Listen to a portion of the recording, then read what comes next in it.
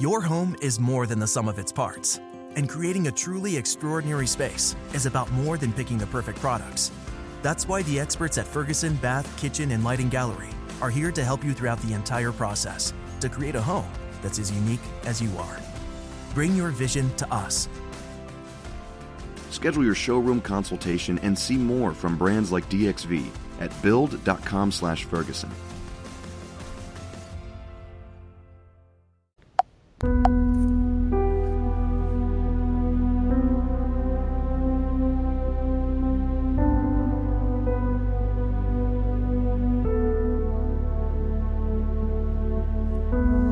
You know, I do these podcasts every day. I have been doing it every day since I've been doing only 15 minutes a pop on different topics and different shows and stuff like that about what's going on around the world and in your neighborhoods or whatever like that, and looking at it through the lens of a Christian or believer. I have no doubt that the church is close to being taken home. I don't know when, I don't know a date, but I have no doubt. And Paul talks about this in 1 Thessalonians. These are the things, and I'm paraphrasing, that we need to lift each other up with. Somewhat like that, not so much exactly that way, but we need to comfort, he said, comfort one another with these words. What words? That we will be taken away. We will not be going through the wrath. The ones that died before us are in the heavenly places spiritually. With Christ, they are in the heavenly places spiritually. Comfort one another with these words. So that's what I'm going to do. I want to comfort my brothers and sisters in Christ. If you have lost someone for whatever reason, and they were saved, listen closely, and they were saved, they were believers. I want to remind you or comfort that they're in the heavenly places spiritually. Right now, I don't know what's going on. I don't know what they're doing. I don't know that much, but I go as far as what the Word of God says through the mouth of Apostle Paul. To live is die. To live is Christ, but to die is gain. So we must comfort each other with these words about our loved ones and where we're going to be.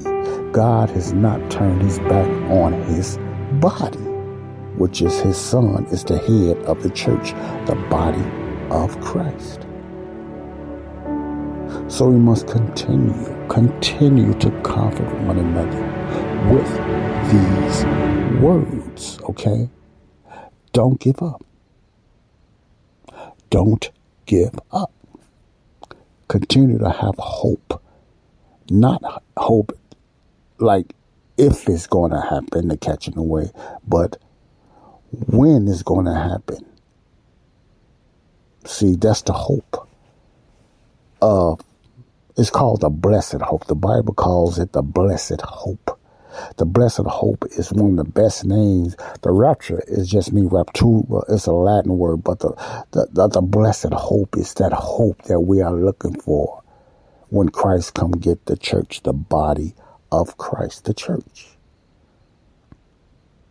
So we feel down, we feel beat up, and stuff like that. Yes, we do. We have a lot of brothers and sisters out there don't feel nothing because they live just like the world. And they look at things through the lens of the way the world looks at it because they're surrounded by mainstream media, politicians, and, co-workers and stuff like that. So it's dominated that we look at a lot of things through the lens of the world. So that brings fear when we do that. Anytime I take my focus off what the Bible says what's going to be coming. And even though I don't understand what's going to be happening in between and stuff like that until the catching of the way happens, that's really what brings the fear and doubt in myself. My faith must not waver. Let me get something straight. The way I feel has nothing to do with my faith. You can't control your feelings most of the time. You can't control your feelings the way you feel. Most of the feelings come and go. You feel good one day, you feel bad the other. But we must not let our feelings overtake our faith, which on the long run will damper our hope, okay, as a believer. So let's comfort each other. I often say, I've been saying this lately, God never said in his word that we won't feel some of the pain before he comes get us. The Bible never said we will be exempt from the birth pains. We will be exempt from the things that's happening around us. The Bible never said that we would not lose loved ones, not only in our blood family, but in our brothers and sisters in Christ spiritually. The Bible never promised us that. As long as we are in these immortal bodies, we still will feel the heat and the pain, and we still, are not promised to live as long as the unsaved person. The Bible never said that. So we assumed that. We just thought that because traditions and stuff like that. We just assumed that we would get healed when we get sick because we was in the wrong dispensation. We assumed that God will come down or send his angels because we stuck in Israel's program. The Bible never said that was for the body of Christ. We assumed that, we was taught that. So it's not God's fault. He never promised signs and wonders for the body of Christ. He said the opposite. They will cease. He never promised miraculous healing for the church, the body of Christ. We assumed that we was taught that because we thought we was Israel and we thought the whole Bible went the same way. We thought salvation and healing was just for anybody that was saved because of ignorance and traditional teaching. That wasn't God's fault. It was our error of misunderstanding the Bible. And once we come to our senses to know that what we believed about the Bible has nothing to do about the Bible being wrong or the Bible being incorrect. You understand what I'm saying? It's just the Bible has been tarnished and the Bible has been messed with. It's just like when somebody messed with a child, the Bible has been tampered with different translations. Hundreds and hundreds, even thousands of different translations has messed a lot of people up, including the body of Christ. They got away from the King James Bible. Now they're reading all kind of other translations. I'm not saying all are bad, but I don't think that was God's plan just to take us out of the King James and just start trusting more in other translations. But I'm not here to even talk about that. We got to look at all these things, why some of us in the church are so weak. And I'm not talking about miraculous gifts and stuff like that. I'm talking about weak in the faith, weak in trust, weak in believing what the Word of God has said to us because we are reading someone else's mail and wondering why it's not happening in our life. It ain't God's fault. It's our error. Men and women of God that prayed for people and they died. That prayed for their babies and their babies died. I'm talking about believers. And then you look across the aisle, you see a lot of unsaved people living longer lives than a believer. You see a lot of unsaved people children you will call miraculous got healed, you would think it's miraculous. Or you say, why did this child get healed and mine? God, how come you healed them? And I'm your child and you didn't heal me. So you get mad at God. See, and stuff like that. We got to look at it this way. Even back then, under the Kingdom program, every Israelite did not get healed by God. Every believer under Kingdom did not even get healed by God.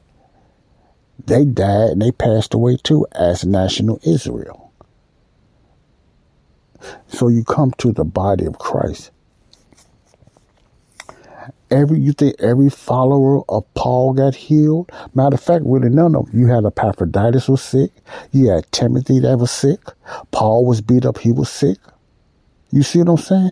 They did not get healed because the signs and wonders, the healing ministry, the healing gift was ceased. You see? So we got to read the Bible literally of what it is saying, not what we was taught. That what God's supposed to do and what was for us. That'll help us grow and help us understand, okay? We, as the church, are in error. And I know a lot of it got to do because we got away from the King James Bible. And we refused to study the King James Bible because we was told it's out of date. We was told, we don't talk that way no more. We was told there was lots of errors and mistakes, so we need a better translation. We was told that so many translations comes, and we was told that we was Israel. We was told that, this and that. We was told the signs and wonders and all this other stuff wasn't working in our lives because it was our lack of faith or whatever like that. We was told many things, church. Because of ignorance. Okay? So I want you to understand this. Let's comfort ourselves and come to reality. Trust God. God is held. God is faithful. See, God is faithful. Just like he was faithful to Israel when it was signs and wonders and healings, he's faithful with the body of Christ without signs, wonders, and healings. The same God, different program, different managements, different administrations, different dispensations. We're in the dispensation of grace and faith, not sight and wonders and signs. Remember that, church. Comfort one another. We have the better promises. It may not seem like it, but believe me, you wouldn't want to live under the law, under that Kingdom program. Believe you me. So we have the better promise. People did not get saved. The majority of people didn't get saved because of signs and wonders and miracles. Remember that. That did not change a lot of people, okay? Remember that. So I'm going to leave you with this. Jesus is still Savior. He's still on the throne. He's still our head as the head of the body of Christ, the church. Never forget that. All right?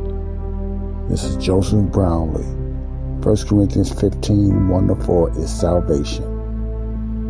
You are able to be saved today because of 2 Corinthians 5:19. God is not charging you with sin. Remember that, okay? God bless you. I love you all. Peace out. Body of Christ. Real talk. We're coming to an end of an era, folks. Let's hold on to God. Jesus is the answer, not Donald Trump. Jesus is the answer. God bless you. Peace out. Bye-bye.